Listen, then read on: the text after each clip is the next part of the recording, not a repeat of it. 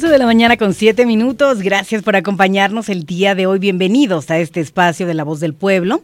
En nombre de su titular, Fernando Sergio, le acompaño. Mi nombre es Yeshabet Quesada, hasta las 3 de la tarde el día de hoy en un programa un poquito más light, un poquito más liviano, pero no sin dejar de informar lo más relevante, lo más importante de nuestro mundo a nivel local, nacional e internacional. Así que lo invito a que me acompañe. Vámonos a la primer pausa musical y si no ha sintonizado la radio en cualquiera de las dos opciones, FM o AM, 97.7 FM o 280 AM, también nos puede accesar a través de la aplicación, si baja la aplicación en Google Play o App Store, como Qué Bueno. Estamos en TuneIn Radio y en www.quebueno1280.com. Son las 11 de la mañana con 15 minutos. Miles de personas permanecen sin electricidad tras la tormenta de viento ayer, miércoles, en todo Colorado, dejando, como le digo, sin electricidad a miles de habitantes.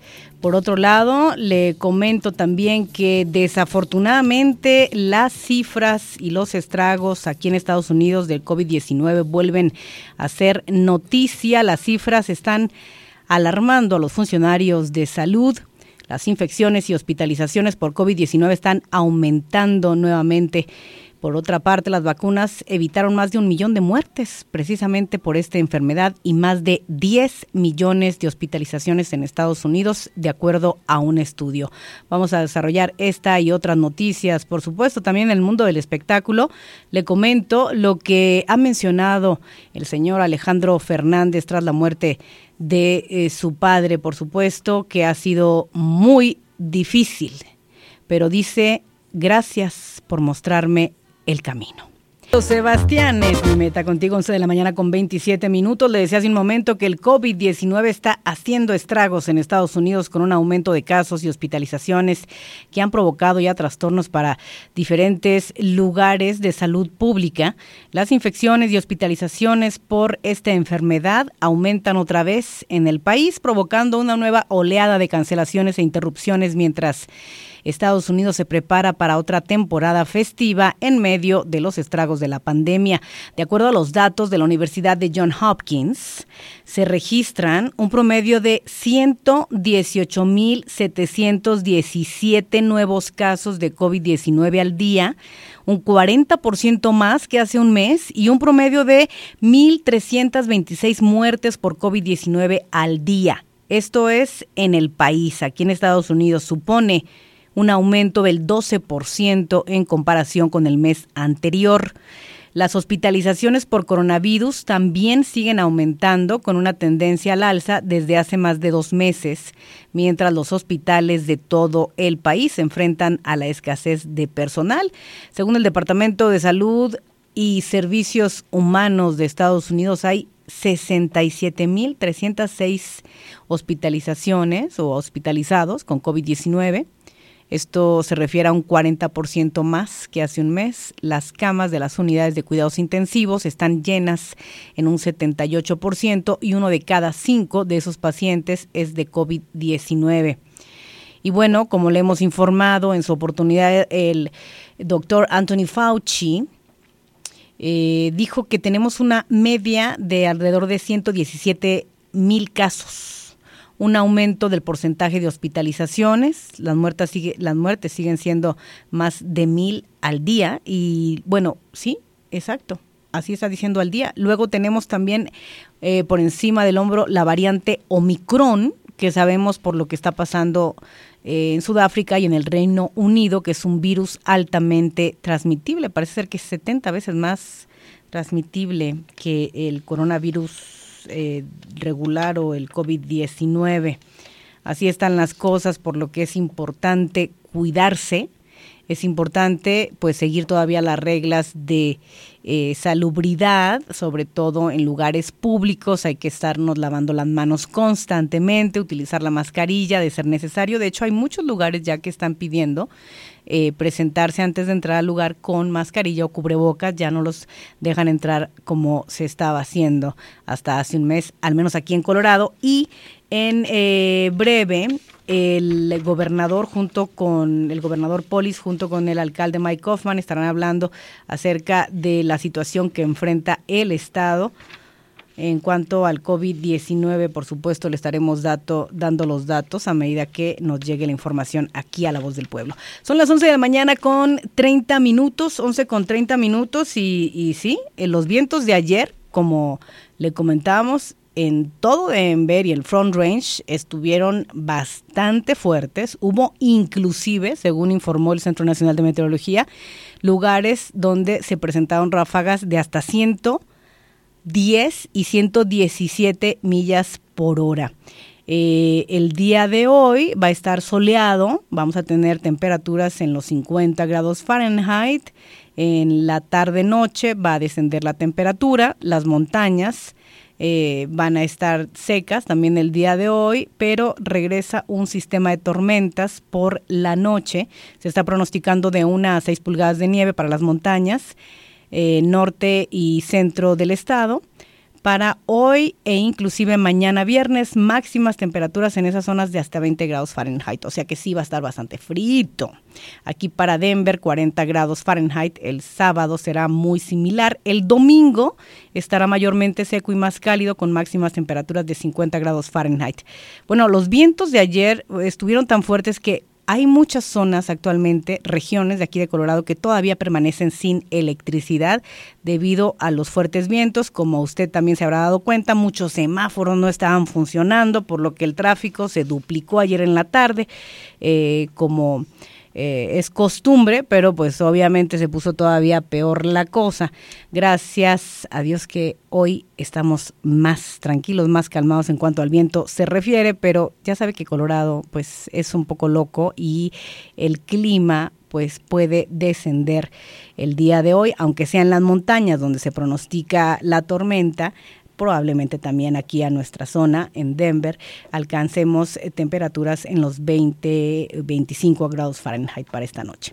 11 con 32 minutos, continuamos con más aquí en este programa. El día de hoy, en nombre de Fernando Sergio, titular del mismo, lo invitamos a que nos acompañe. Tenemos información, tenemos también entrevistas más adelante de interés comunitario y, por supuesto, la buena música, como es costumbre, de este espacio informativo donde también pues obviamente le ofrecemos buena música. Vamos a estar escuchando pues de los grandes de la música ranchera, porque pues esta semana sin duda alguna recordaremos a uno de los grandes que pues se queda en nuestro corazón y es ahora una leyenda, un legado musical que nos deja pues infinito.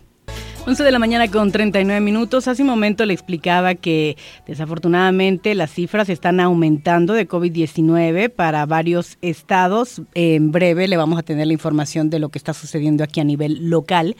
Pero también hay noticias que se ven alentadoras y es que las vacunas han evitado más de 1 millón de muertes por COVID-19 y más de 10 millones de hospitalizaciones en Estados Unidos. Es lo que está estimando un nuevo estudio publicado el día de hoy.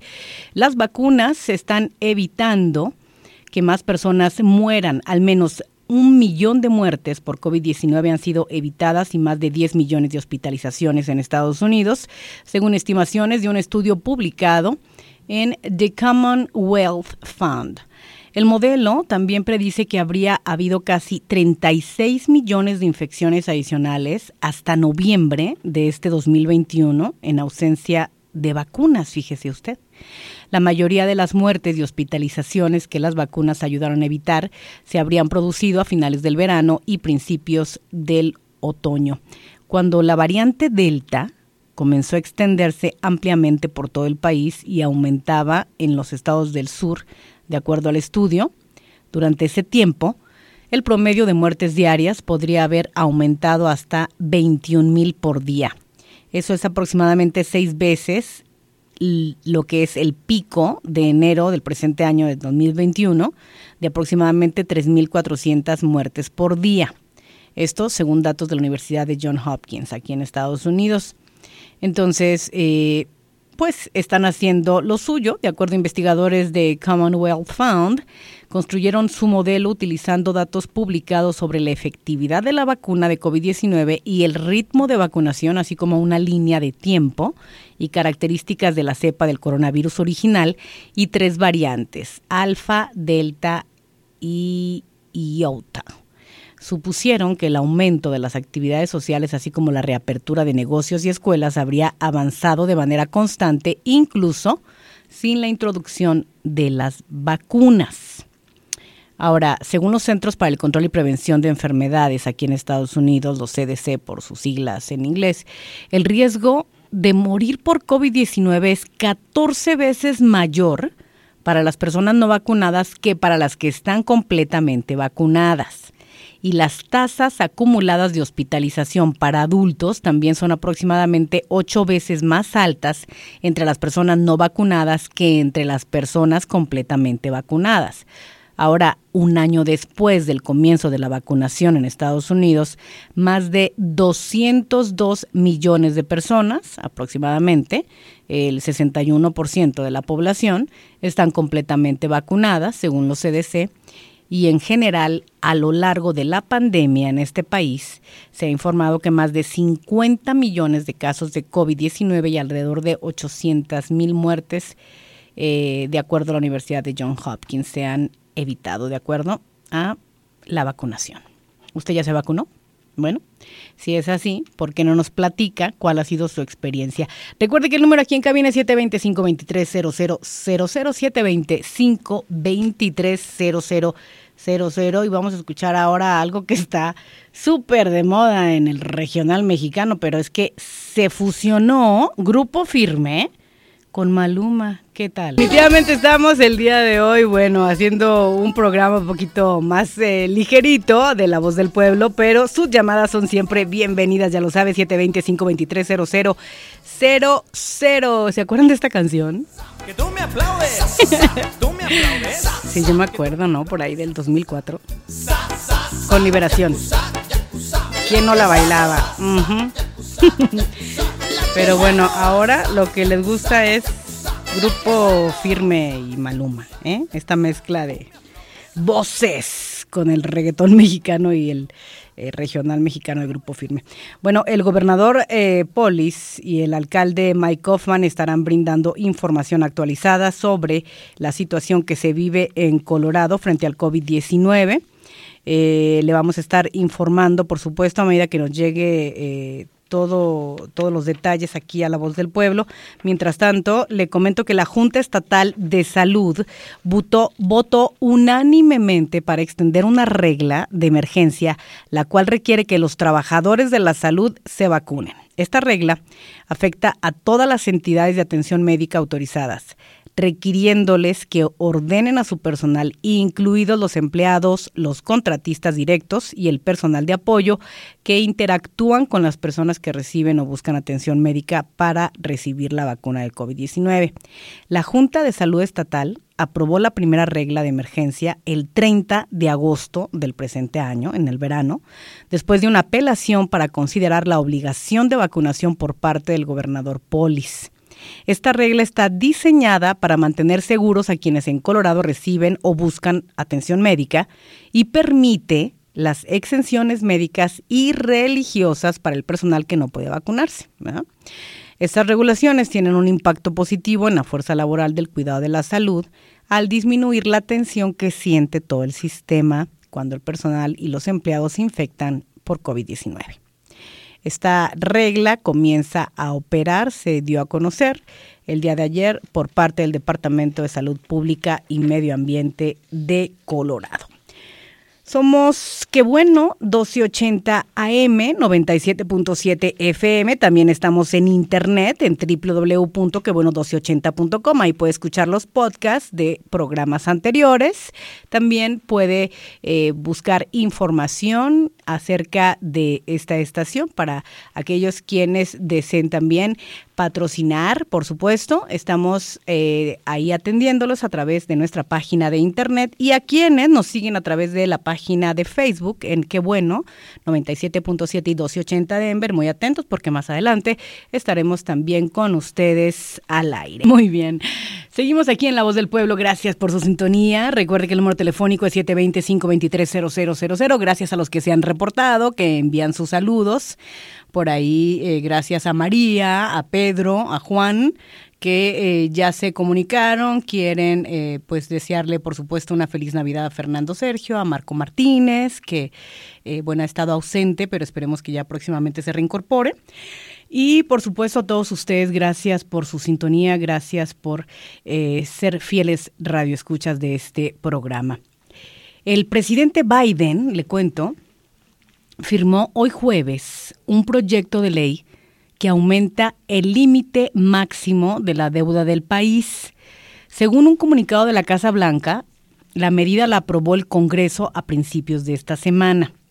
Ahora bien, el Congreso votó para aumentar el límite de la deuda o el tope de la deuda nacional en 2.5 billones de dólares y extenderlo hasta el año 2023. Así los legisladores se apresuraron para evitar un impago catastrófico antes de una fecha límite crítica que se fijó para mitad de esta semana. El martes pasado el Senado hizo una moción para aprobar la legislación que permitía aumentar el techo de la deuda o el tope de la deuda en una votación partidista que tuvo un recuento final de 50 votos a 49, o sea, un voto hizo la diferencia. La Cámara votó 221 frente a 209 en las primeras horas de ayer miércoles para autorizar el proyecto de ley, como le explicaba también en su momento Fernando Sergio aquí mismo en este espacio. El representante republicano Adam Kinzinger fue el único miembro que rompió filas y votó con los demócratas. Así están las cosas y ahora pues el tope de la deuda es mucho más. Yo no sé hasta qué punto esto vaya a beneficiar o no, o la inflación se vaya a acelerar. La secretaria del Tesoro, Janet Yellen, advirtió que el techo de la deuda o el tope podría alcanzarse el día de ayer, lo que dejaba al Congreso poco tiempo para resolver el problema.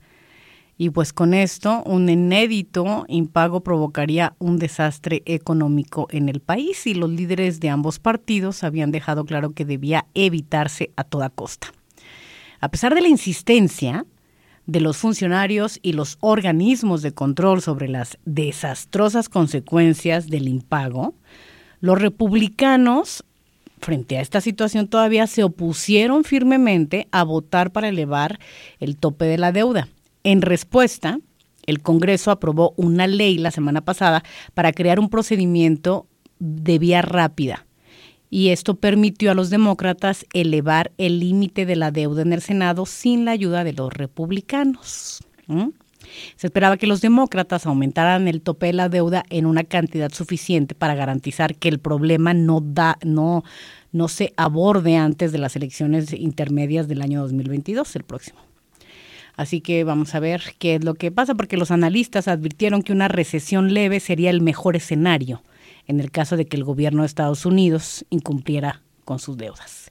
Nos vamos a identificar la estación y regresamos, por supuesto, aquí en este espacio, La Voz del Pueblo, hasta las 3 de la tarde, ya lo sabe, gracias por su sintonía, como siempre. Son las 12 del mediodía con 10 minutos, bienvenido a la segunda hora de La Voz del Pueblo, gracias por acompañarnos, en nombre de Fernando Sergio, titular de este programa, le acompaña Yeshabet Quesada, y quiero saludar a quienes tenemos en la línea telefónica, y por supuesto siempre sus llamadas son bienvenidas a este espacio. ¿Con quién hablamos? Buenos días, buenas tardes. ¿Aló? Hola, hola. Hola, estamos al aire. ¿Con quién hablamos? Oh, perdón, con Israel. Israel, cuéntanos, ¿a qué se debe tu llamada? No, lo que pasa es que los estoy escuchando por medio de la aplicación. Ajá. Vengo acá muy lejos ya de Colorado y está muy bien la señal. Ay, excelente. Entonces, ¿nos vienes escuchando en tu teléfono celular o cómo? Sí, conectado a la camioneta, sincronizado. Bueno, pues excelente. Y entonces tenemos buena señal. Qué buena noticia nos estás dando, Israel. Desde prácticamente ya casi llegando al Paso. Ah, mira, para Texas. Ajá. ¿Vas de visita con tus familiares? Sí, algo así, ajá. Ah, qué bien, qué bien. Pues muchas gracias, Israel, Sí. por ese comentario. En ciertas partes se quebra un poquito, pero está muy, muy bien la señal. Excelente, pues de verdad que te agradecemos que nos hayas llamado para informar de esto. Y es que ahora ya esa es la onda. Ahora todo el Sí, mundo sí. ya está, Sí. no solo en radio, en AM, FM, sino en digital y en cualquier parte del mundo nos puedes escuchar. Así que es una y luego vas, ventaja. Luego vas en estas carreteras y se pierde bastante la señal de otras estaciones y lo único que escuchas son estaciones de country o otro tipo de música que pues no, te duermes en el camino. Claro, sí te entiendo. ¿Y a ti te gusta el regional Ajá. mexicano? ¿De qué? ¿Cuál regional mexicano? O ¿El sea, de los digo, la 90 música, claro. Sí, pero ¿cuál? ¿El de los 90 o el de la actualidad?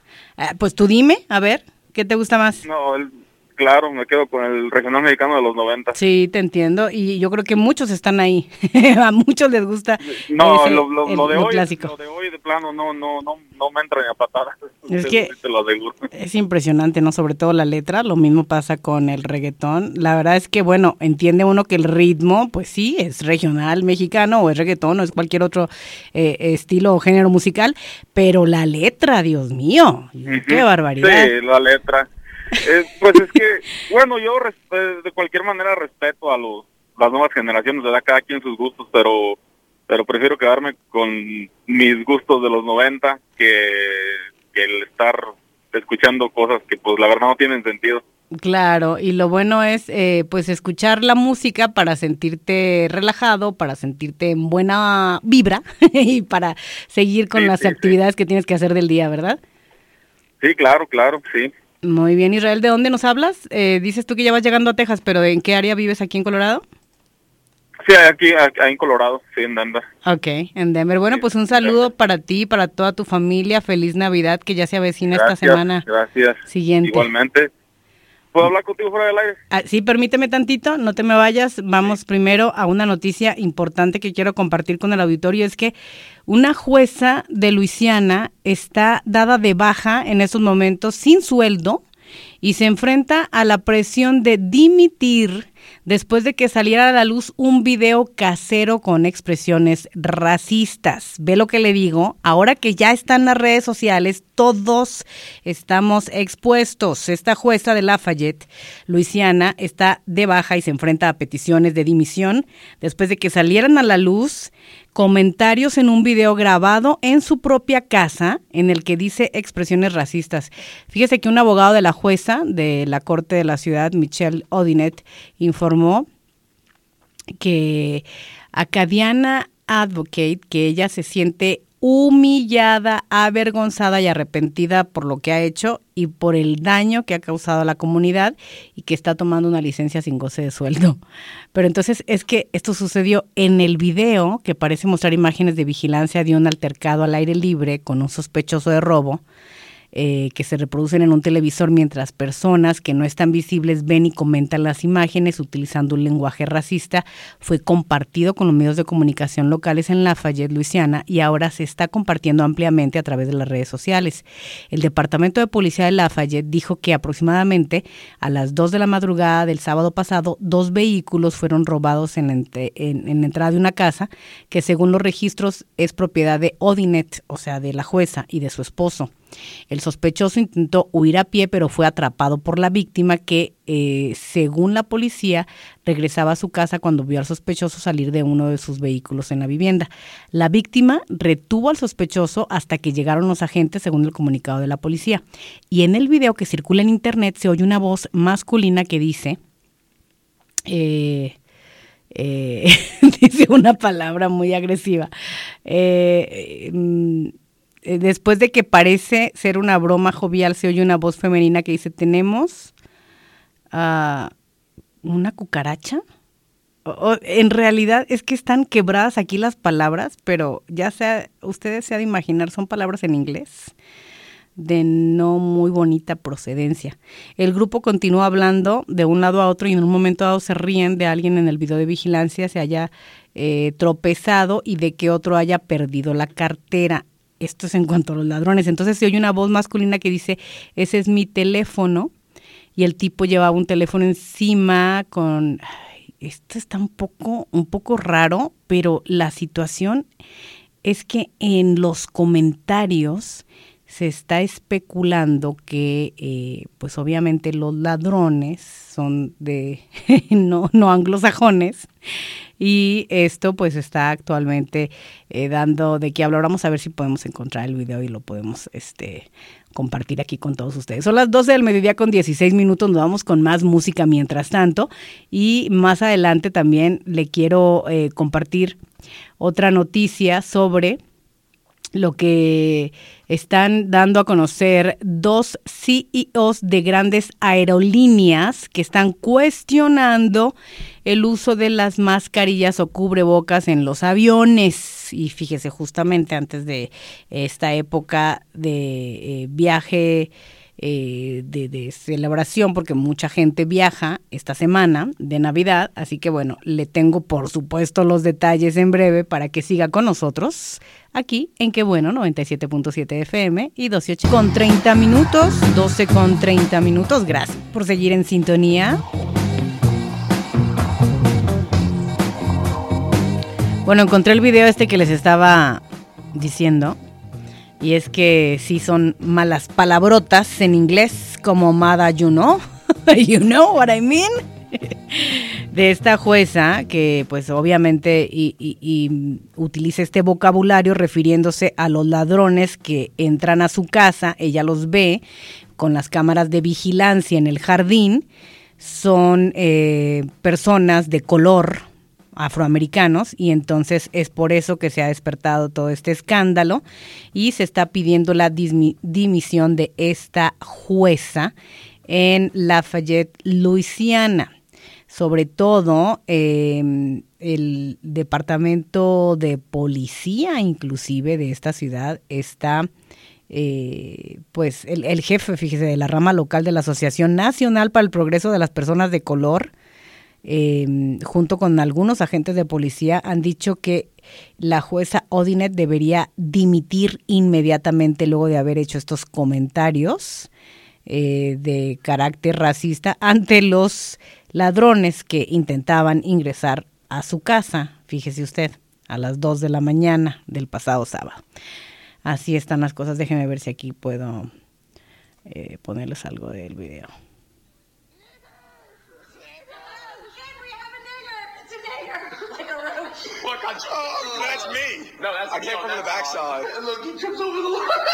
O sea, se están riendo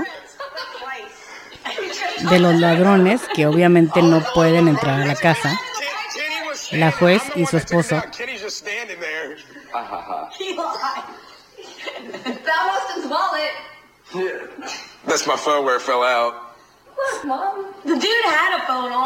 Bueno, ahí lo tienen. Fíjense ustedes, ahí escucho algo de las palabras que utiliza. Muy bien, vamos a ver qué es lo que pasa, por supuesto, y les mantendremos informados. Una nota interesante que el día de hoy hace titulares. Por otro lado, le cuento también que hay dos CEOs de dos aerolíneas muy conocidas aquí en Estados Unidos que están diciendo que las máscaras o cubrebocas no son tan necesarias en los aviones, Eso es lo que están indicando. Los CEOs de dos de las principales aerolíneas de Estados Unidos dicen que no creen que el uso de mascarillas pues ayude, ¿verdad?, a limitar la expansión o la exposición al COVID-19. Los comentarios de American Airlines y de Southwest, Doug Parker, CEO de American Airlines, dice que realmente no le parece importante utilizarla. La mayoría de las personas se contagian de otras formas, no necesariamente por estar sentadas utilizando mascarillas. Dice, por otro lado, el CEO de Southwest, Gary Kelly, Dice que se produjeron durante una audiencia sobre el apoyo financiero de las aerolíneas recibieron el gobierno federal en el 2020, como usted sabe, y en el 2021, pero el tema de las mascarillas surgió a través de una pregunta del senador Roger Wicker, el republicano de mayor rango en la comisión del Senado, que celebraba la audiencia. Creo que el caso es que las mascarillas no agregan mucho. Si es que algo en el ambiente de la cabina o del aire se esparce, es muy seguro y de muy alta calidad en comparación con cualquier otro entorno interior, dijo Kelly. Tanto Kelly como Parker, los dos CEOs que anunciaron sus planes de jubilación en los próximos meses, mencionaron que los filtros de aire de alta calidad de los aviones capturan prácticamente toda la contaminación del aire y que la calidad de aire se ve favorecida por la frecuencia con la que se intercambia el aire de la cabina con aire fresco del exterior. Estoy de acuerdo, un avión es el lugar más seguro en el que se puede estar, dijo Parker. Es cierto, en todos nuestros aviones todos tienen los mismos filtros y el mismo flujo de aire, por lo que son seguros. Tras la audiencia en el Senado, American Airlines trató de retractarse de las declaraciones de Parker, emitió un comunicado por separado en el que afirmaba que su coincidencia con Kelly se refería a la calidad del aire en la cabina del avión, no a los requisitos de utilizar cubrebocas. Bueno, pues así están las cosas. Yo creo que es evidente que es mucho mejor evitar, por ejemplo, tras un estornudo, que se esparzan las gotitas estas famosas que pueden contener algún virus. Obviamente se supone que al ir viajando en avión, pues tiene uno que ser responsable y no tener el virus, ¿no? Digo, eso es lógico, hasta cierto punto lo entendemos como lógico, pero pues habrá personas irresponsables que con todo y eso no explican o no saben o no dicen que tienen el virus y pues eso todavía puede ser mucho más peligroso, ¿no cree? Son las 12:36. Gracias por seguir con nosotros en este espacio. Aquí en La Voz del Pueblo nos escucha a través del 97.7 de FM, 1280 de AM en internet, también en www.quebueno1280.com, www.quebueno1280.com. Más adelantito estaremos hablando sobre distintos temas también que tienen que ver con la situación de COVID-19 aquí en Colorado, acerca de lo que dice el gobernador, cómo se va confrontando esta situación, cómo vamos en cuanto a las hospitalizaciones y los números, las cifras aquí en nuestro estado de Colorado.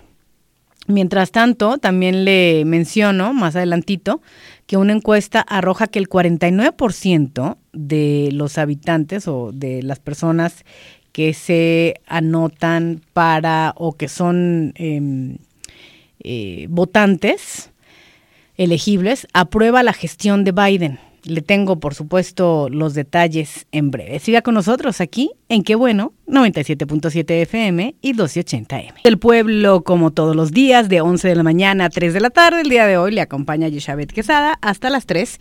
Y bueno, continuamos hablando acerca de lo que está sucediendo con esta encuesta a nivel nacional, y es que un sondeo realizado por CNN del 8 al 12 de diciembre muestra que el 72% de los encuestados cree que la administración de este país está haciendo muy poco en respuesta al problema de la inflación, de alguna manera echándole la culpa al presidente Joe Biden. Además, un 54% aprueba el manejo del gobierno, por otro lado, frente al coronavirus, ¿verdad?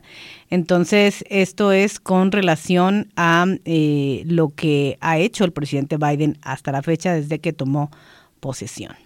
Ya son las 12 del mediodía con 50 minutos y en breve le comento qué es lo que dio a conocer el gobernador frente a la sentencia de Rogel Aguilera Medero. Le tengo los detalles, por supuesto, en breve. 58 minutos en breve, nos vamos a las noticias de carácter nacional, pero antes le comento que ya dio a conocer el gobernador su parecer al respecto de lo suscitado con la sentencia de Rogel Aguilera Mederos. Fíjese que más de 1.6 millones de personas han firmado una petición en línea a través de la cual le piden al gobernador de Colorado, Jared Polis, que perdone o conmute la sentencia de 110 años contra Rogel Aguilera Mederos luego del mortal accidente en la Interestatal 70 el año 2019. La sentencia interpuesta esta semana contra el conductor del camión que mató a 4 personas cuando perdió los frenos en la autopista acaparó a toda la atención de los medios, no solo locales, sino nacionales e internacionales, y puso a la agenda pública en la agenda pública la necesidad de replantear las leyes de sentencia mínima obligatoria aquí en este estado de Colorado. Me estoy muriendo en vida, dijo Aguilera, de origen cubano y residente de Texas, poco antes de recibir la inesperada sentencia y de pedirles perdón a las familias de las víctimas por la tragedia del pasado mes de abril del 2019. Durante el juicio, el joven hispano dijo que prefería cambiar su vida por la de ellos, quienes murieron, y reiteró que el accidente se trató de una falla mecánica del tráiler.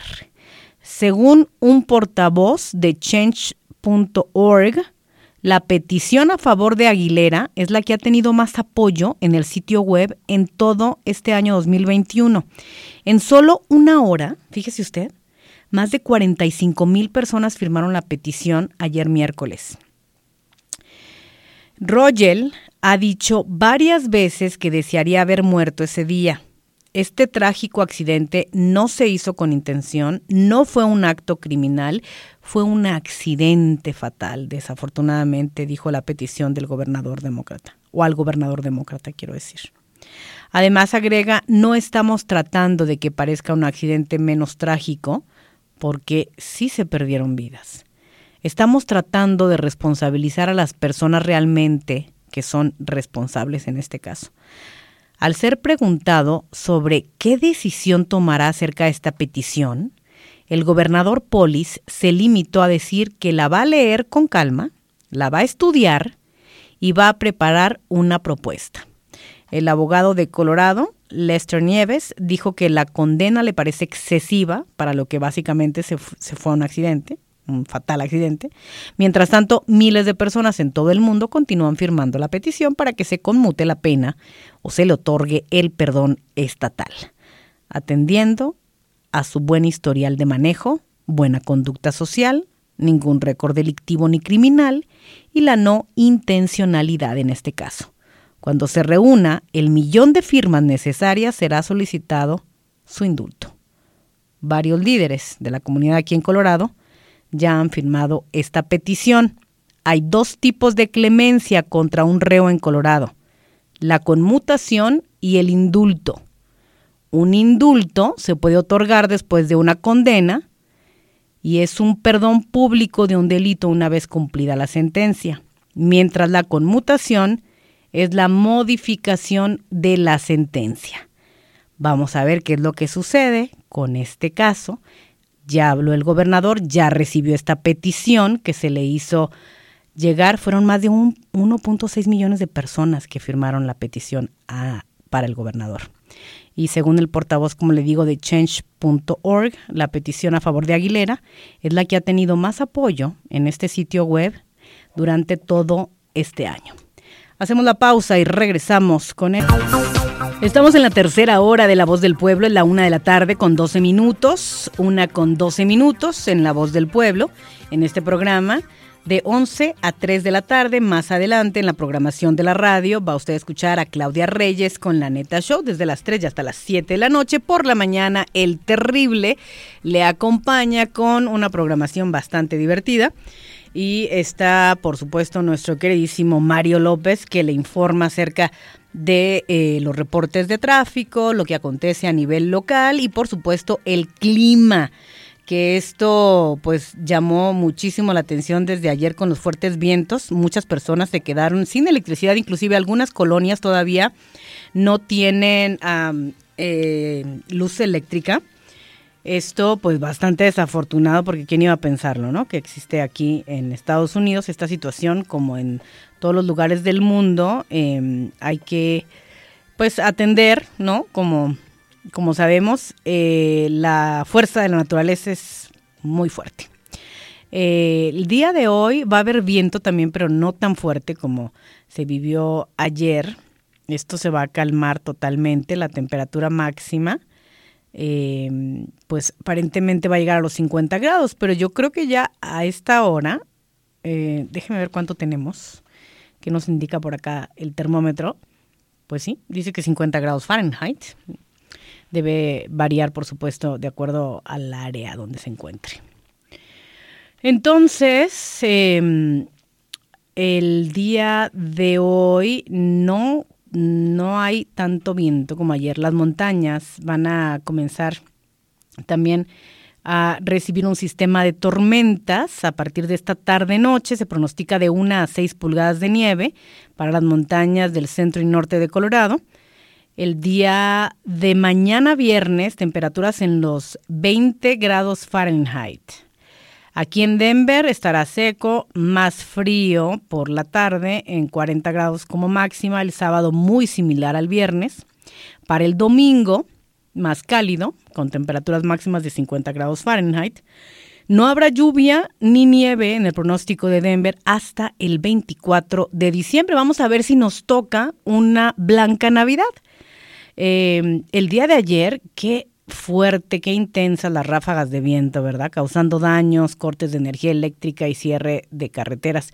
Hubo ráfagas en todo el área metropolitana de Denver que inclusive, como le decía yo al inicio del programa, llegó hasta los 110 grados, 100 millas por hora en algunas áreas cerca del aeropuerto, superaron los 80 millas por hora en algunas partes también de Colorado hacia el norte, hacia el área norte de nuestro estado.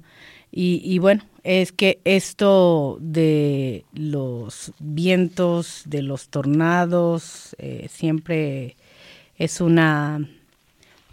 un riesgo, ¿no?, que existe aquí y en otros estados. Ya sabemos que Kentucky, desafortunadamente, los fuertes tornados han dejado un paso muy amargo en esa zona, hasta casi 70 personas ya sin vida, muchos desaparecidos, más de 100 desaparecidos. Es una desgracia lo ocurrido el fin de semana pasado en Kentucky. Nuestras condolencias a todas las personas que desafortunadamente pues fueron víctimas de esto, los familiares de las víctimas, por supuesto. Es la 1:16 PM. Yo le decía antes de irnos a la pausa de noticias que el gobernador de Colorado ya dio su reacción a la sentencia de Roger Aguilera Medero, y él mencionó que va a analizar la propuesta que le llegó con más de 1 millón de firmas de personas en todo el mundo, indicando que no es justa la sentencia de 110 años para el joven cubano que es el responsable de este fatal accidente ocurrido en abril del 2019 en la autopista 70 de Colorado. Obviamente esto es un caso que ahora ya se torna de carácter nacional, y vamos a ver qué es lo que sucede, qué es lo que va a pasar en los próximos días, si se llega a una solución, si es que se le disminuye o hay algún cambio en la sentencia una vez que el gobernador dé a conocer pues obviamente su decisión en este caso. Continuamos con más de la buena música aquí en Qué Bueno 97.7 y 1280 Denver. En breve le tenemos también un anuncio importante para que usted tome nota y esté lista con papel y pluma, porque Marcela de Memorial Life Insurance nos va a dar datos importantes para que usted considere, porque lo que sí tenemos muy seguro en esta vida, pues es nuestra muerte.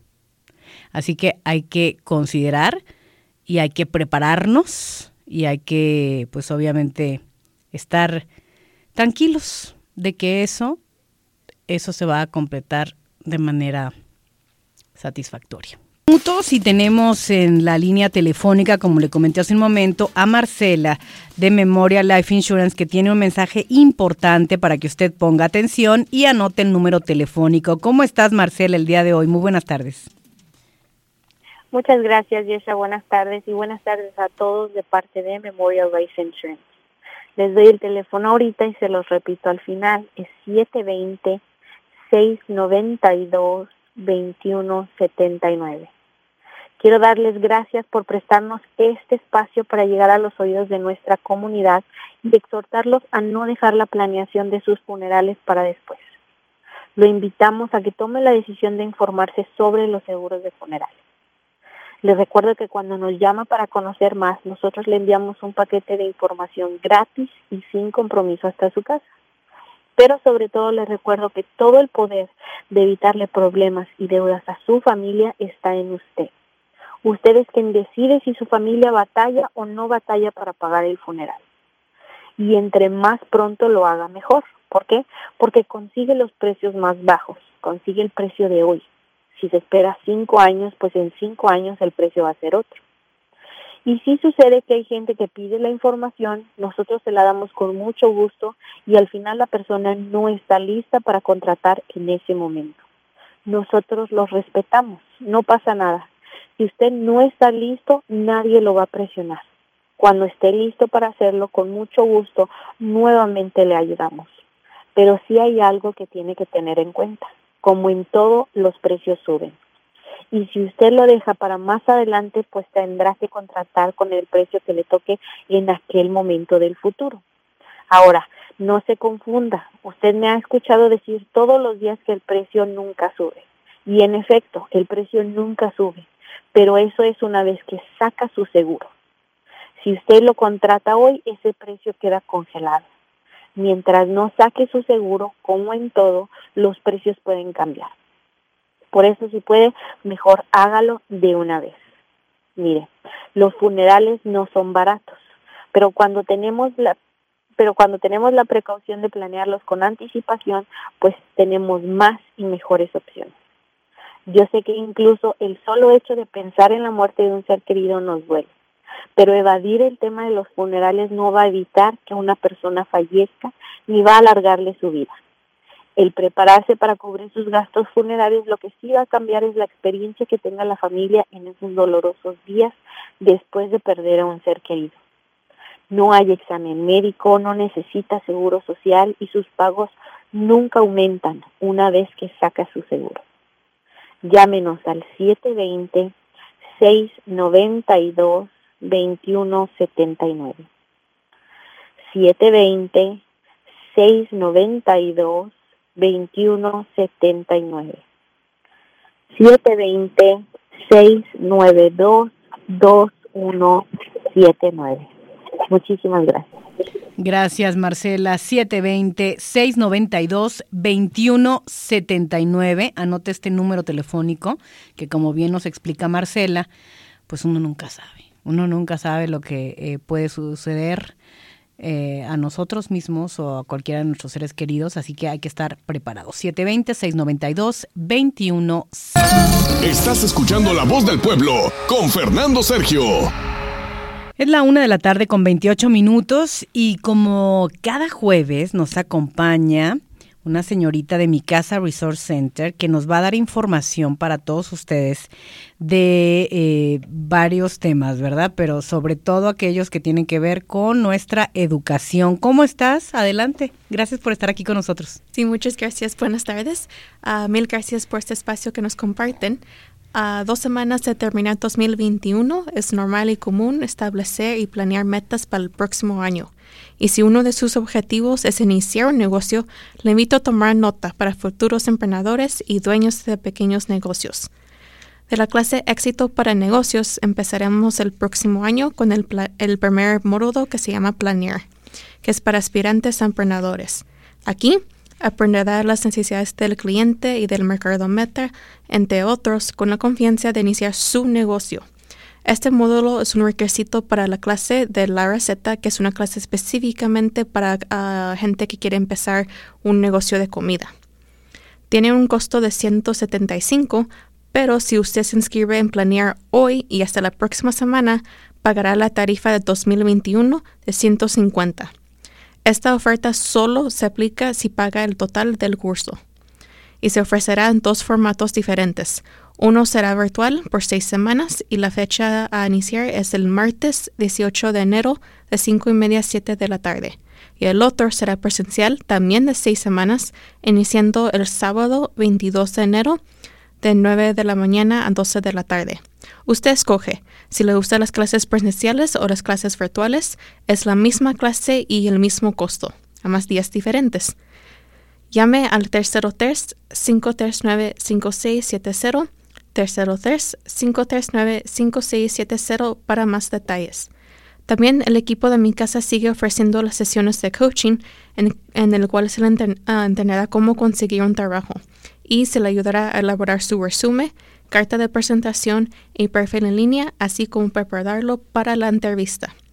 Llame por una cita al 303-539-5624, 303-539-5624. Son gratis, presenciales, virtuales o por teléfono y se ajustan a su tiempo y necesidades. ¿Qué le parece empezar el año preparándose para iniciar un negocio o conseguir un nuevo trabajo? Mi Casa está aquí para usted. Para estar al día de todos nuestros eventos próximos, visite nuestro portal www.micasaresourcecenter.org. Otra vez es www.micasaresourcecenter.org y también nos puede seguir en las redes sociales como Facebook y Instagram. Si le gusta venir a conocernos o tiene preguntas y quiere preguntar esto en persona, estamos ubicados casi esquina de La Mera y Federal, 345 South Grove Street, Denver, Colorado, 80219. Todo nuestro staff y oficina estaremos de vacaciones navideñas a partir del 24 de diciembre y volvemos el lunes 3 de enero 2022. Mi Casa les desea una bendecida Navidad y un próspero y saludable 2022. Mil gracias al equipo de La Voz del Pueblo. Muchísimas gracias a ti también y a todo el personal de Mi Casa Resort Center. Ha sido pues un gusto tenerlos aquí con nosotros en este espacio de La Voz del Pueblo, siempre aportando a nuestra comunidad de habla hispana. Muchas gracias. Muchas gracias. Nosotros continuamos con más y vámonos ahora con esta de Navidad, precisamente, de los Tigres del Norte.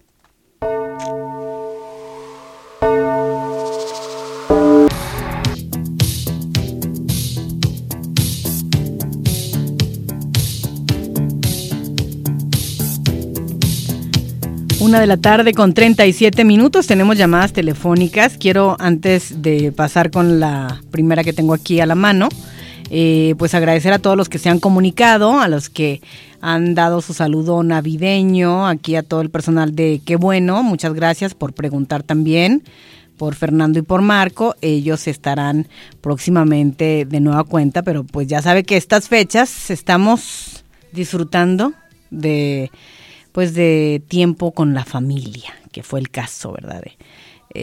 Fernando estará con nosotros nuevamente en los próximos días, así que bueno, esperamos que se encuentre muy bien y deseándoles a todos ustedes también una feliz Navidad. Fíjese que estoy viendo esta nota, me parece muy interesante porque ¿qué es lo que está pasando con la inmunidad de rebaño a 2 años del inicio de la pandemia y cómo es que están afectando las nuevas variantes? Vamos a ir en breve con esta nota, pero antes saludamos a la gente que está ya aquí en el estudio a través de nuestro conmutador. ¿Cómo estás? Muy buenas tardes. ¿Con quién hablamos? Buenas tardes, ya habla Ricardo. Ricardo, ¿cómo estás? Bien, ya yo la disculpo a ustedes, Fernando y de Marcos. Sí. Pero yo estaba pensando, ¿que usted no tiene familia? Claro que no tengo. Está ahí en el radio. Claro que tiene familia. Claro que sí. Sí, sí. Flojonazos. Esos son, ahí está la cosa, esa es la diferencia. Sí, hombre. Oiga, yo quisiera dar un comentario sobre el hombre que tuvo el accidente en el 2019. Sí. Que lo están condenando a una sentencia súper injusta, y que el gobernador esté tomando pasos para que se le anule ese veredicto que dio el jurado, que es pésimamente tan malo, porque si este hombre hubiera sido anglosajón o moreno, verá usted que no le hubieran dado esa sentencia, porque es demasiado, pero muy demasiado lo que está haciendo el jurado que dio el veredicto. Ese es un comentario. Muchísimas gracias. Sí. Desearles que pues estos días se la pasen familiarmente. Acuérdate, Fernando y Marco, no sean flojos. Que sigan trabajando, ¿verdad? Ricardo, yo les voy a pasar tu mensaje, tu recado, ¿eh? Gracias, díganles. Gracias a ti. Por favor. ¿Cómo no? Gracias. Muchas gracias, Ricardo. Nos vamos con más llamadas telefónicas. Recuerden, es el 720-329-0000. A ver. Ya no lo tengo aquí a la mano. Aquí estamos ya con más llamadas telefónicas. Muy buenas tardes. ¿Con quién hablamos? Muy buenas tardes. ¿Con quién? Buenas tardes. Mi nombre es Maricruz. Maricruz, adelante con tu comentario. ¿Cómo estás el día de hoy? Bien, gracias a Dios. Bendito Dios, tenemos vida y salud. Qué bueno, qué bueno. Cuéntame. Sí. No, pues, sabe de que yo también estoy en contra de lo que pasó con este joven. Le están arruinando la vida por completo. Y aparte, aquí las cortes ya, perdón la palabra, pero es una marranada aquí las cortes.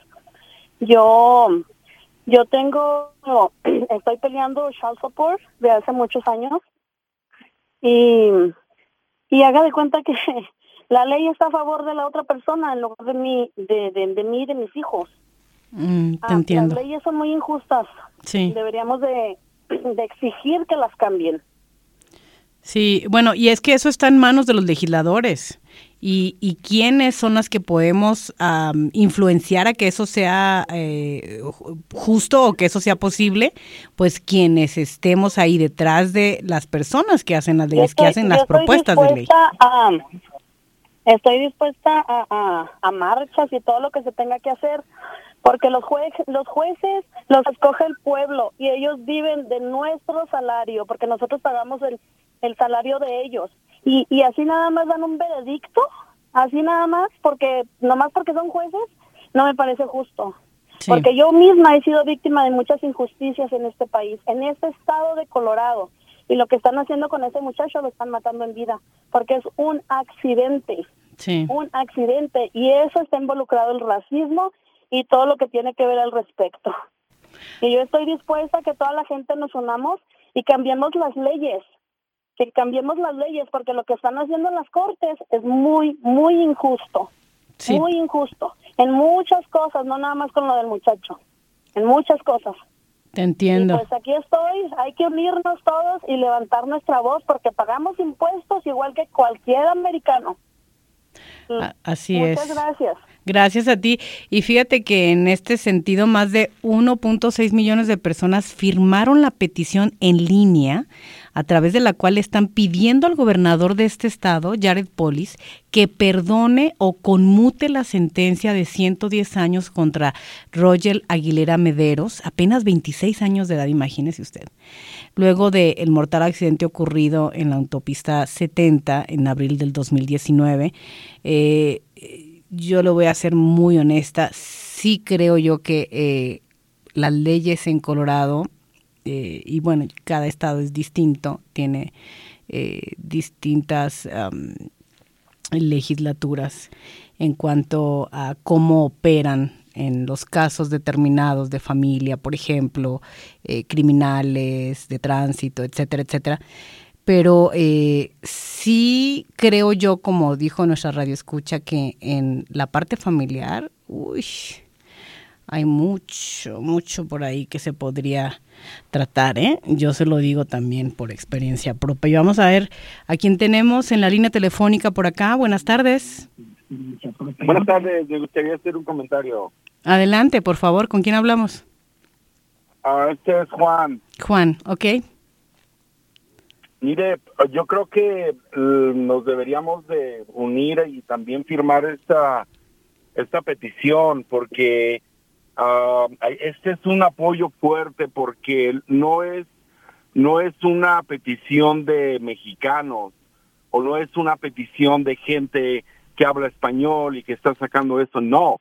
Esto es una petición de gringos o de gente angla, y es un muy buen ejemplo porque recuerden que Black Lives Matter es un movimiento de negros, pero es un movimiento de blancos.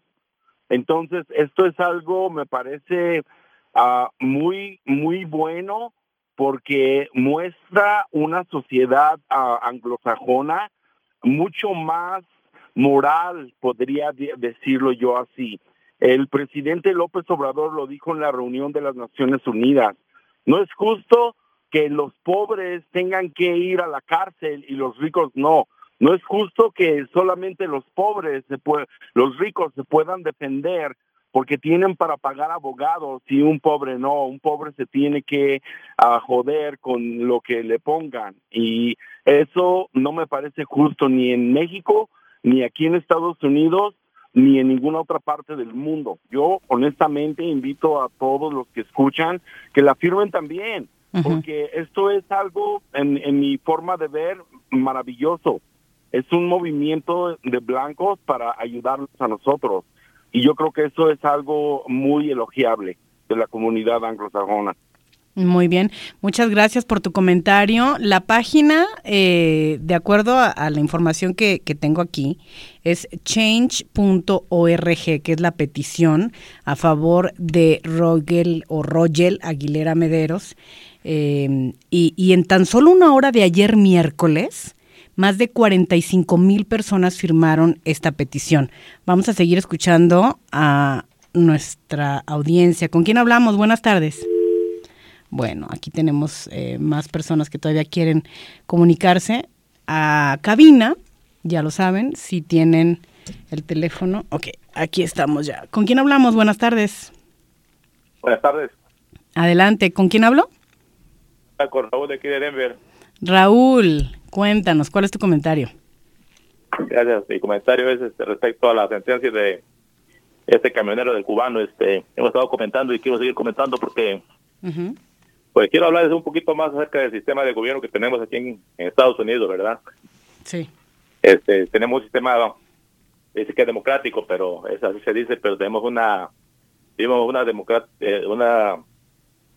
república federal constitucional con representación democrática. Eso quiere decir que este país se rige por supuestamente por la mayoría, pero tenemos también leyes que protegen a las minorías. Tenemos un sistema, una doctrina que es, por ejemplo, la separación de poderes. Está el ejecutivo, el judicial y el legislativo. Aquí el caso fue aquí en Jefferson, ¿verdad? Aquí en Lakewood. Sí. Ellos alegan que hay una ley aquí en Colorado que así les exige pues que apliquen esa cantidad de años. La ley dice claramente que pues todo el castigo debe ser igual a la ofensa cometida o al crimen. En este caso pues ya hemos hablado que es un asesinato involuntario, que fuera un involuntario, que lo cual no debe ser, pues como se está manejando, no debe ser una pena de tantos años.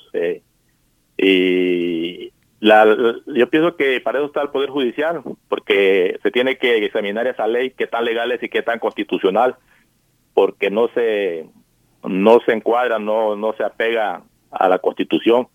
Las leyes de los estados no pueden estar por encima de la Constitución. Entonces para eso está el Poder Judicial, para retar en las cortes ese tipo de leyes que si son ilegales o anticonstitucionales, pues invalidarlas o a ver qué puede hacer. Pero para eso es el Poder Judicial. Por eso no hay un solo poder, para que no haya abuso de poder. Porque en este caso está abusando aquí de este señor porque es inmigrante, ¿me entiende? Sí. Y no debemos permitir que pase eso, porque no vivimos en una dictadura, vivimos supuestamente en un país democrático, ¿verdad? En un país donde todos tenemos derechos y no se puede lucrar o aprovecharse de la debilidad o del estatus o de la situación económica de la persona, ¿me entienden? Entonces claro. Pienso que se debe retar en una corte, se debe revisar esa ley, porque el hecho de que Los legisladores no tienen la última palabra, la tiene el Poder Judicial. Ellos tienen la última palabra en una situación de tipo jurídico.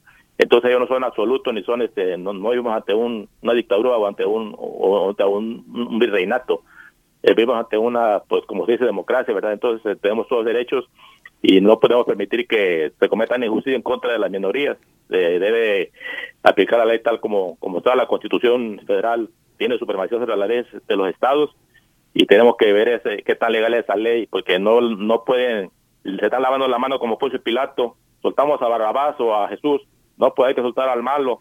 Así que en este caso no es correcto, es inmoral lo que se está haciendo con este muchacho, porque fue un accidente, para empezar.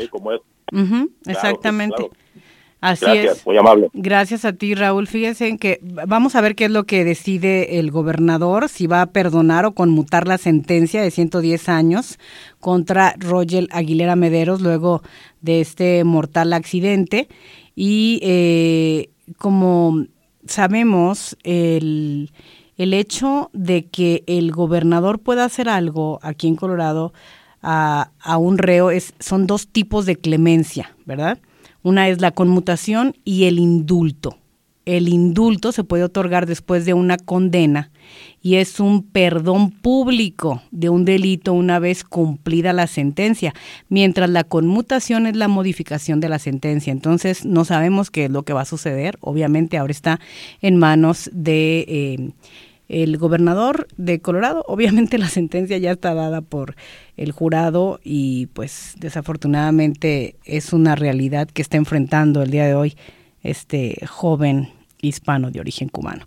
Tenemos más llamadas telefónicas y quiero pedirles que me permitan un poquito porque tenemos que hacer una pausa comercial y regresamos con todos ustedes. El número en cabina es 720-523-0000. No se vaya. Y buenas tardes. Bueno, mi nombre voy a omitirlo. Ok. Pero a mí también he estado escuchando los comentarios de las otras personas que han hablado antes que yo, y yo estoy de acuerdo en lo que ellos opinan, porque eso que le están haciendo a este muchacho es algo injusto. ¿Por qué? Porque para mí es racismo. Uh-huh. Okay. Es como ellos se han expresado de decir que si hubiese sido un güerito, no le habían dado esa cosa. Tantos años le están arruinando su vida. Fue un accidente. No fue algo a propósito, no fue un asesinato. ¿Por qué al que mató tantas personas en el cine de Aurora hace algunos años atrás ya lo juzgaron? Que porque estaba mal de la cabeza. Sí, porque sí. Es güerito. Eso no es justo. Lo que deben de hacer las leyes es, mire, a mi punto de vista, bueno, yo me integro entre ellos. Uno que puede votar, sí. Quien debe de estar afuera, mejor, o adentro, es la jueza o el juez y los jurados que hicieron esa cosa. Votar, porque el voto es el poder que nos dan aquí. Claro. Y si uno no pone de su parte, si uno ignora las cosas, que al cabo no es mi pariente, no es nada, que le pase lo que le pase. No, eso no es justo. Eso no es justo. Imagínese el pobre muchacho cómo estará ahorita, pensando que 10 años de cárcel, que no frieguen. Wow. Sí, ahí se quedó su vida, definitivamente. Pues, ¿quién va a vivir esos años? Ni Matusalén los vivió. Ciertamente. Y aprovecharse de esa manera, nada más, porque es una persona hispana. ¿Por qué no van a ese juez o esa jueza y los jurados, por qué no van a las construcciones y miran cuántos hispanos andamos trabajando en la construcción? ¿Cuántos hispanos están construyendo el 70? Ujú. Ese gran proyecto que hay. La mayoría son hispanos. Cierto. La mayoría son, bueno, no quiero generalizar de que sean mexicanos todos, pero son hispanos. ¿Por qué no se fijan en eso? Aquí, así como bajita la mano, sigue habiendo esclavitud.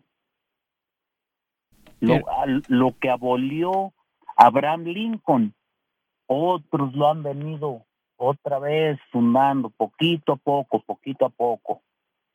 Y eso no está bien. Y ojalá Dios quiera y que las cosas lleguen a cambiar y que este muchacho le rebajen su condena. Ojalá. Fue un accidente, no fue a propósito. Sí. No fue algo intencional. Así fue un es. accidente. Él también tiene su familia. ¿Cómo estarán sus padres? ¿Por qué no pensar en eso? Claro, y las víctimas dicen, ¿y cómo estamos nosotros ahora con la situación? Y eso nos lo explicaba ayer Uriel, que es hermano de una de las víctimas que perdió la vida, y entendemos, o sea, cuando se trata de accidentes es que no sabemos nunca qué es lo que pueda llegar a suceder. Sin embargo, en ningún momento este accidente fue intencional y ese es un punto muy importante. Agradecemos mucho tu participación y tu comentario el día de hoy. Sí escuché a ese Uriel. Ok. Pero hay que tener tocarse un poquito el corazón también. No ser uno tan cruel, porque él también ahí está cometiendo un gran error a los comentarios que hizo, porque sí lo escuché. Yo a ustedes los escucho todos los días. Ay, qué bueno, muchas gracias. Sí. Bueno, pero, están los dos puntos de vista. Y ojalá que las cosas cambien y que no se pasen de tan más de 100 años en la cárcel. No, ¿quién va a vivir más de 100 años? Es ridículo, ¿verdad? Ridículo. Vivió 960 y tantos años. ¿Quién sabe si viviría eso? Imagínate. Bueno, espera, ¿con quién hablamos? Buenas tardes, soy Leo, ¿me escucha? Sí, Leo, muchas gracias por esperar. Adelante con tu comentario. Oiga, antes que nada felicito al programa de Fernando Sergio, ya que es el programa número 1 aquí en Colorado. Y a la vez la felicito a usted porque está trabajando ahí. A mí me gustaría mucho, no sé, los demás radioescuchas, me gustaría mucho de que usted siguiera trabajando porque su voz es muy agradable. Muchas gracias. Que acompañara a Fernando Sergio todo el tiempo. Ok. Y vamos a considerar. Es que con eso se complementa de por sí que ya él es el programa número 1 y luego con usted pues ya no hay duda de nada. Muchas gracias. Vamos a ver porque exacto, eso depende pues obviamente de algunos cambios, pero quiero agradecer por supuesto el comentario. Muchas gracias. Sí, mire, es que ojalá se logre eso, porque eso le hace falta, aunque le digo, repito, ya es número 1, pero hace falta una voz femenina como usted.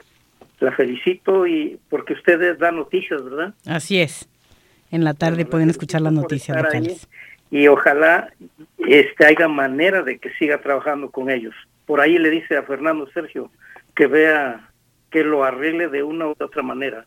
Ok, yo le paso el recado con mucho gusto y también aquí a la gerencia. Es usted muy amable. Y cuénteme, ¿quería hacer algún comentario sobre el tema de Roger Aguilera Mederos? Pues sí, también estoy de acuerdo y como dijo por ahí una ceñito que hay mucha injusticia. También tengo la idea de que, o quisiera que hubiera una marcha a nivel Denver, todo por acá, y estamos listos para acompañar y apoyar, porque realmente de todos los ángulos se ve que es una injusticia.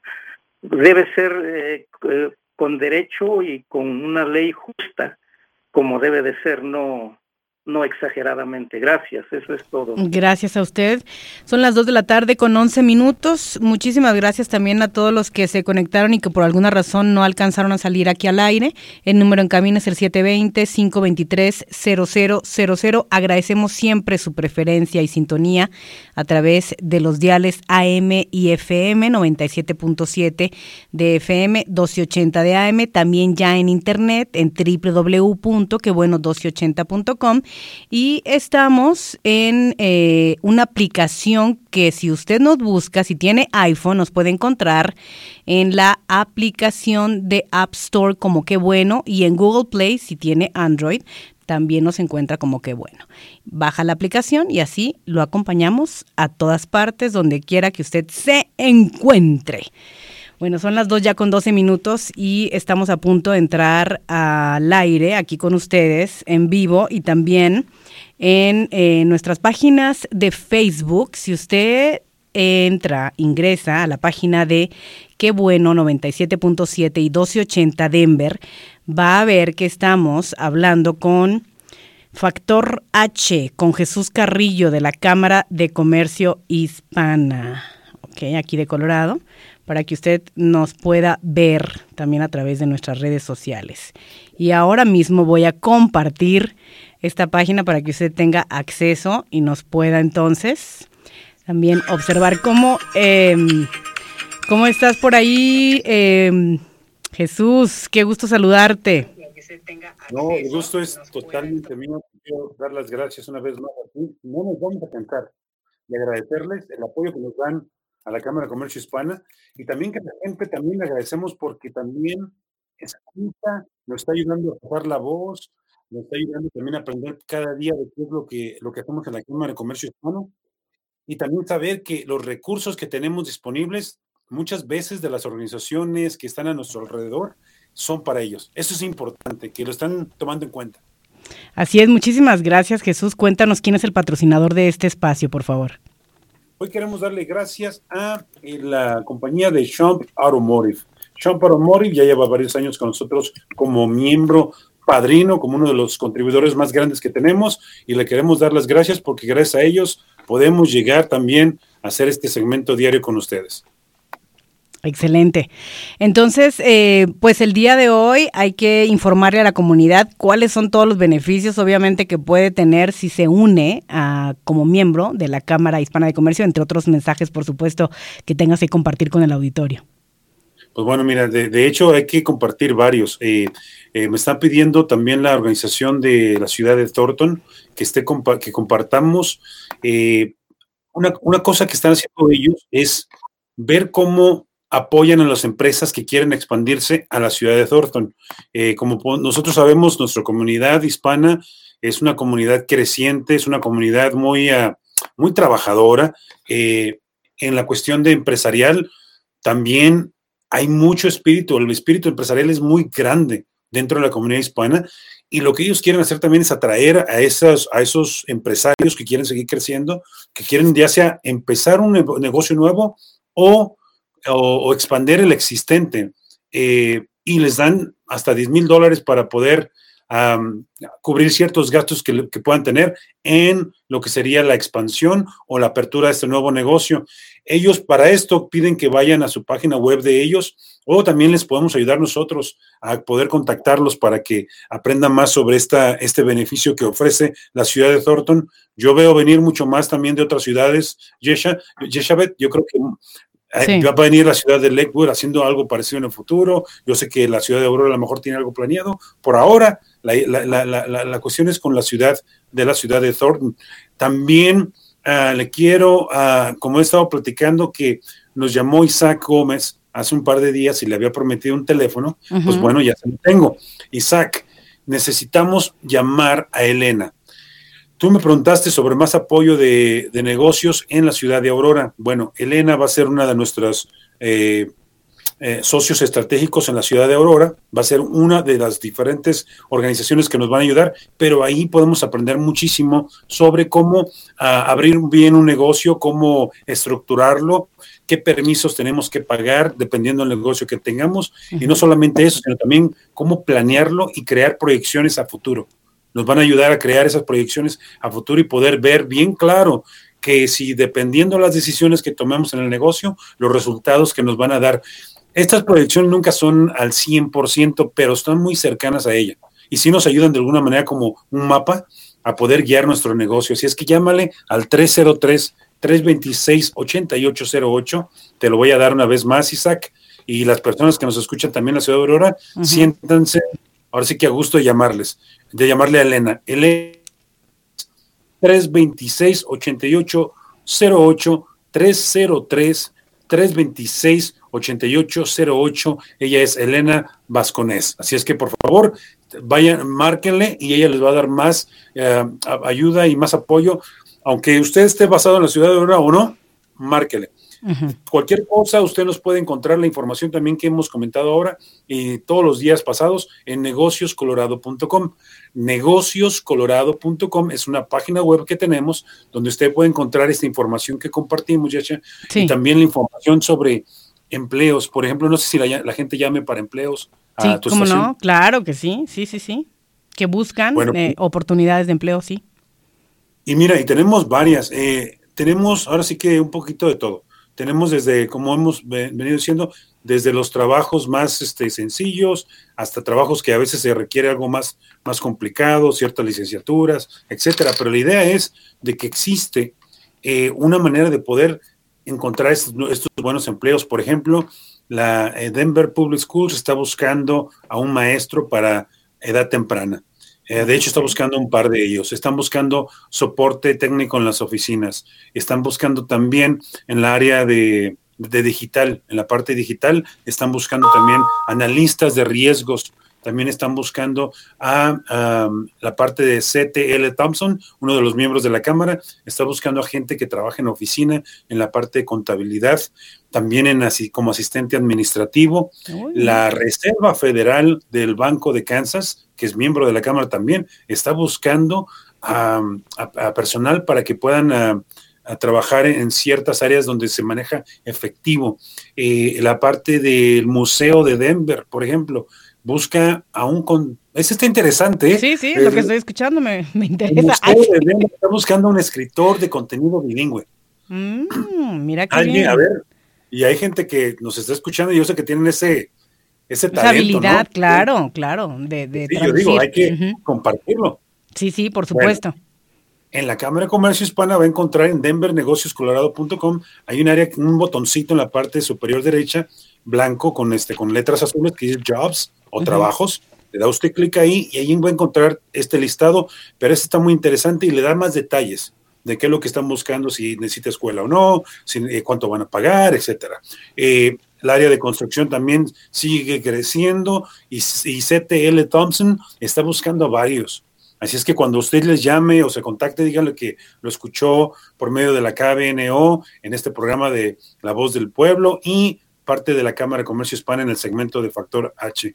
También quiero recordarles que estos son algunos de los diferentes trabajos que hay y como se dan cuenta, son muy variados. Algunos de ellos van a pagar un poco más, otros menos, pero la idea es de que si usted está buscando nuevas oportunidades en este 2022, pues dele, váyase a la página web de negocioscolorado.com y ahí va a encontrar mucho más de lo que usted esperaba. Y es información en español, ¿cierto? O sea, por eso, negocioscolorado.com. Bueno, lo tenemos bilingüe, estamos haciéndonos, me vas a creer que estamos siendo más bilingües hoy que nunca. ¿Por qué? Porque en un inicio las cámaras de comercio en los años 70 querían alinearse con las diferentes organizaciones de los Estados Unidos. Sí. Conforme va creciendo la población, nos vamos dando cuenta de que no porque aprendas inglés dejas el español, o no porque hayas crecido o nacido aquí, totalmente eres monocultural. No, al contrario, te conviertes bicultural. Y hoy en día sabemos que hay mucha gente que se siente muy cómoda hablando español, y sí va a haber otra que dice, ¿sabes qué? A mí háblame español, que es como mejor te entiendo. Claro. Entonces, ¿qué hacemos? O tratamos de, como dicen, o esperamos que la montaña venga a nosotros, o vamos a la montaña. Entonces, hace más de 5 años atrás, nuestro presidente, CEO, Michael Rufino, decidió que tomáramos una nueva iniciativa, hiciéramos más cosas en español. De hecho, este segmento es parte de eso, porque decía él, no es justo que haya tantas oportunidades y que nosotros no abramos la puerta. No es justo de que la gente no se entere y que de alguna manera, como equipo, nosotros podamos abrirle espacio para que ellos se enteren y ojalá sea una manera de abrir la puerta y dejarla abierta para que otros pasen por ella. No es fácil, te lo digo de ahorita, no ha sido nada fácil. Te creo, definitivamente, pero que ya tienen ahora el acceso a estos 2 idiomas, pues mucho mejor, ¿no? Por supuesto, de eso se trata. Sí. Sí, y todo lo que hablamos, todo lo que pasa en inglés, tratamos de también pasarlo en español, y yo creo que entre más la gente va pidiendo, más va creciendo el banco de recursos. Hace un par de días me senté a platicar con uno de los clientes, de los miembros potenciales, que está metido en lo que es construcción. Ellos venden madera y materiales para lo que es la construcción masiva. Y me decía, Jesús, hay muchas compañías que no saben lo que nosotros podemos ayudarle y que nuestros costos pueden ser mucho más bajos que las marcas que ellos ya conocen.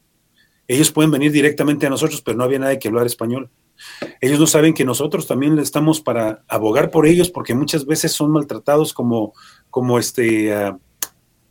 contratistas inmigrantes en la cuestión de los contratos, y a veces necesitan más ayuda en esos contratos. De ahí que dijimos, ¿sabes qué? ¿Por qué no hacemos una sociedad aquí? Te haces miembro de la Cámara, pero apóyanos la radio. Vamos a poner en tu radio, en la radio vamos a poner información que les sirva a estos contratistas, que tú sepas que les va a servir. También ayúdanos a crear programas donde podamos darle acceso a estas herramientas. Esto viene en el 2022, más detalles les daré en los próximos días para que puedan conocerlos a ellos, y la verdad que me da mucho gusto que se nos vayan uniendo, ¿no? Este tipo de organizaciones que de alguna manera nos hacen más ricos y una cámara más robusta, vaya. Sin duda, qué bueno que nos comentas todo esto y está creciendo, está evolucionando, por supuesto, la Cámara Hispana de Comercio, y con eso también sus clientes, con esto también las personas que son parte de ella, ¿no?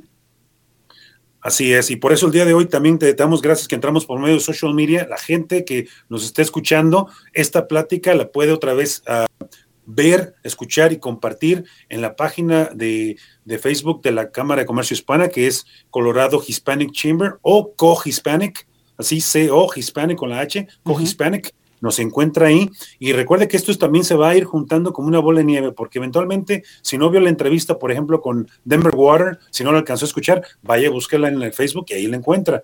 Si usted quería saber, por ejemplo, a quién le puedo hablar yo para venderle mis servicios y productos de esta compañía, vaya a la página de Facebook y ahí va a encontrar muchos contactos y teléfonos. Esa es la idea, es que podamos unir, que podamos crear puentes. Olvídese de Jesús. Jesús nada más viene aquí a darles datos, a poder conectarlos. Los buenos están dentro de la Cámara como socios de la Cámara, y de este otro lado, la gente de la radio. Yesha, un saludo también a Marcos, que ya sé que está mejor, que gracias a Dios ya se siente mejor. Y un saludo también a Fernando Sergio por apoyarnos. Gracias a ti, Jesús, y estamos de nueva cuenta el día de mañana, una vez más conectándonos a través de las redes sociales. Saludo a todos ahí en la Cámara de Comercio, al personal que está siempre bien atento y que, por supuesto, están siempre colaborando con nuestra comunidad y haciendo crecer la economía de este estado de Colorado. Fuerte abrazo, entonces, nos despedimos para la próxima. Pronto, gracias. Gracias. Nosotros continuamos con más aquí en Qué Bueno, La Voz del Pueblo. Vámonos brevemente a la pausa comercial. Espérame tantito. Son las 2 de la tarde con 35 minutos y agradecemos muchísimo su preferencia, todas las llamadas, las personas que nos han estado dejando sus comentarios a favor de la petición que se le ha hecho al gobernador de Colorado sobre la dimisión de la sentencia de Roger Aguilera Mederos. Pero antes de continuar con este tema y las llamadas telefónicas, déjenme le comento lo que está ahora diciéndose sobre la inmunidad a 2 años del inicio de la pandemia, y esto cómo es que está afectando en las nuevas variantes a la población. En el 2020, durante los primeros meses de la pandemia, se popularizó un concepto que sonaba esperanzador, que es la inmunidad de rebaño. Aquí mismo lo comentamos con expertos, doctores que nos hablaron sobre eso.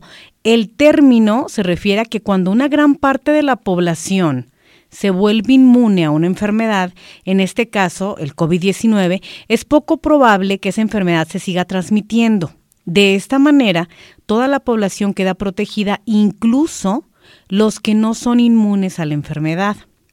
La inmunidad de rebaño se puede lograr luego de que suficiente cantidad de personas hayan tenido esta enfermedad y desarrollen anticuerpos o que gran porcentaje de la población se haya vacunado, que es el caso, ¿verdad? Ya gran parte de la población, al menos aquí en Estados Unidos, ya está protegida o ya está vacunada contra el COVID-19. Tras 2 años de la pandemia, sin embargo, la complejidad de el SARS-CoV-2, que es el COVID-19, ha impedido que ocurra algunos de esos 2 escenarios.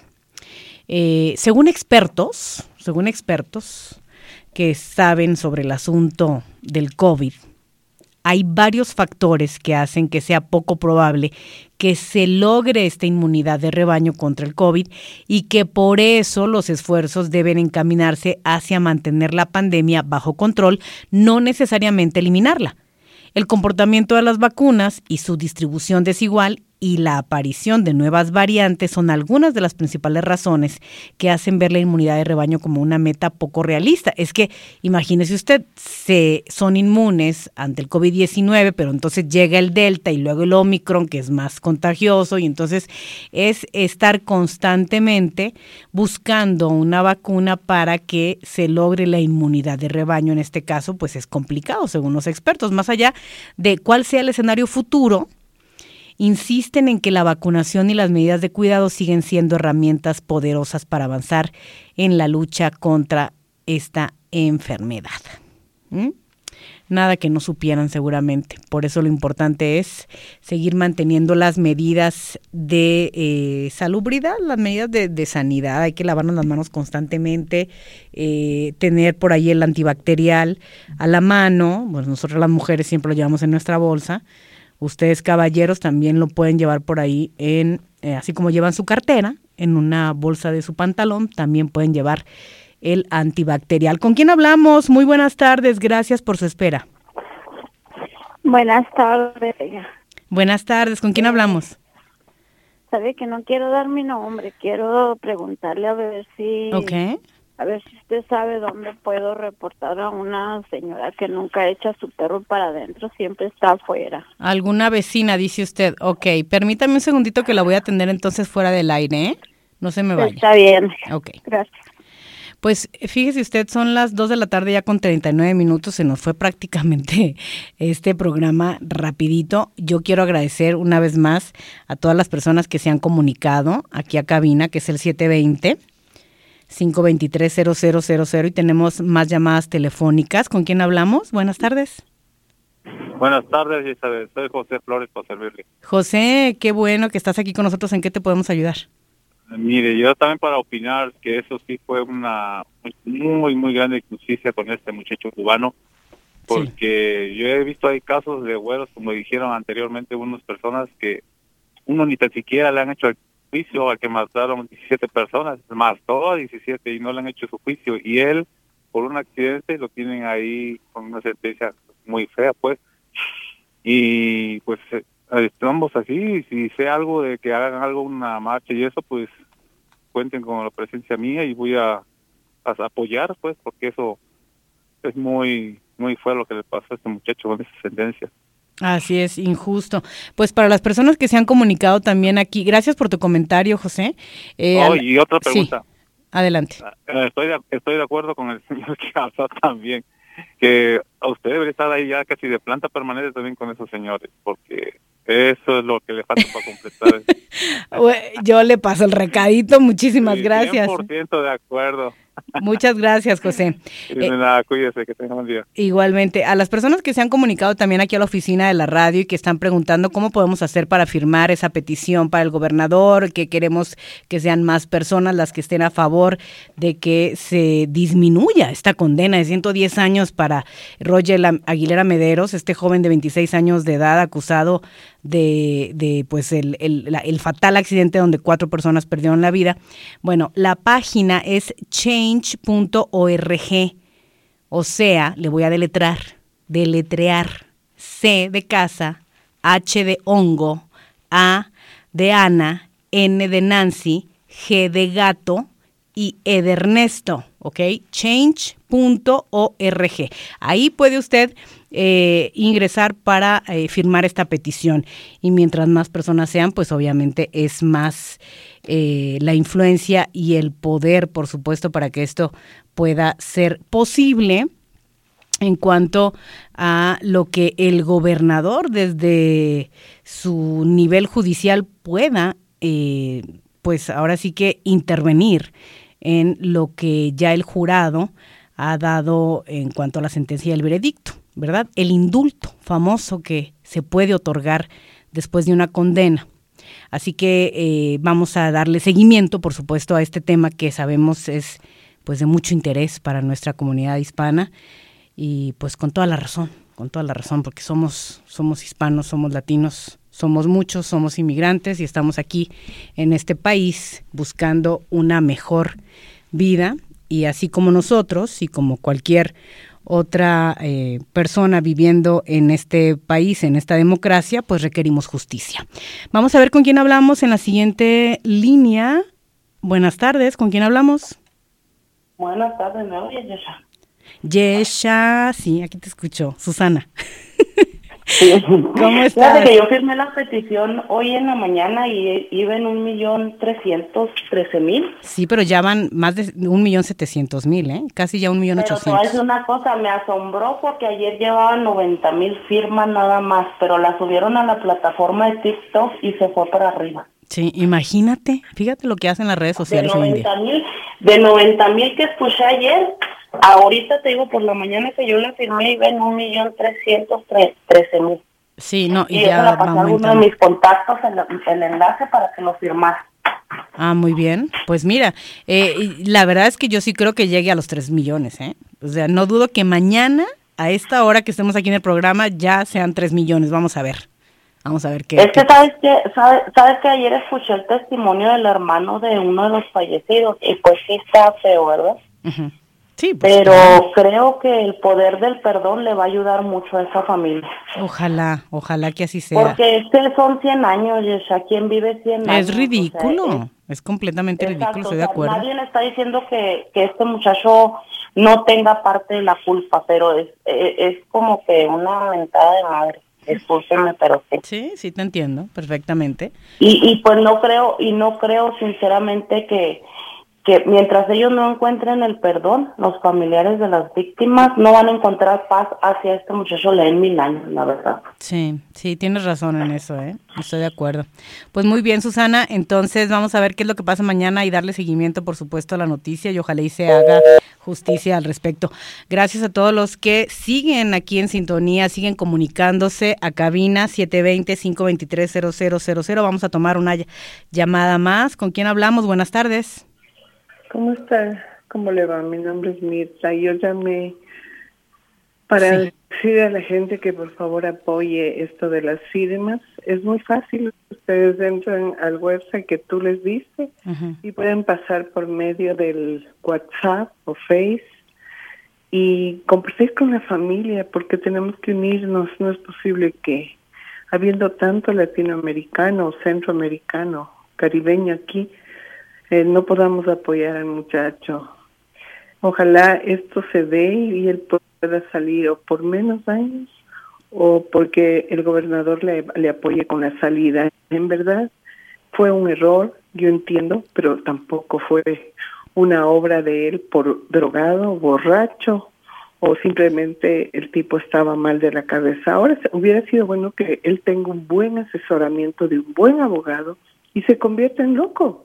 Como todos los criminales de aquí que andan armados. Como a los demás que les dan indulgencia, exacto. Así es. Qué ridículo, pero es la verdad. Entonces, yo creo que el abogado fue de falla del abogado. No tuvo tampoco el apoyo ni económico ni moral de nadie. El muchacho está solo aquí. Las que somos madres deberíamos toparnos del pecho y pensar, si es tu hijo, ¿qué pasa? Y a las familias que perdieron un ser les puedo decir que es una nada pena. En la vida es una pena, de verdad. ¿Pero qué sacan teniendo al muchacho preso? Sí. ¿Creen que duerman tranquilos? ¿Van a atraer a su ser querido? No es cierto.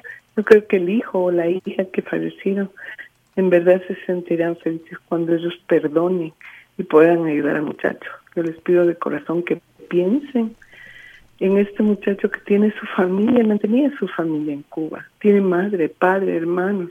Por favor, o sea, no es justo, él no lo hizo a propósito. Claro, de por sí en Cuba la situación está muy difícil. Sí, por favor apoyen esto y apoyo, Jess, que usted regrese, porque en verdad el programa me ha aburrido con dos machos ahí.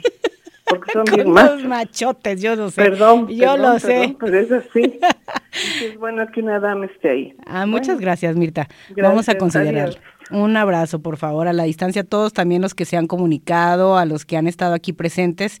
Yo les agradezco muchísimo su preferencia y pues bueno, ya se nos va el tiempo, se nos acaba rápidamente. Vamos a escuchar esta canción de Camila, Navidad sin ti, que justo la dieron a conocer en las redes sociales. Ya tiene más de 91,000 vistas. Fíjese nada más en tan solo un día.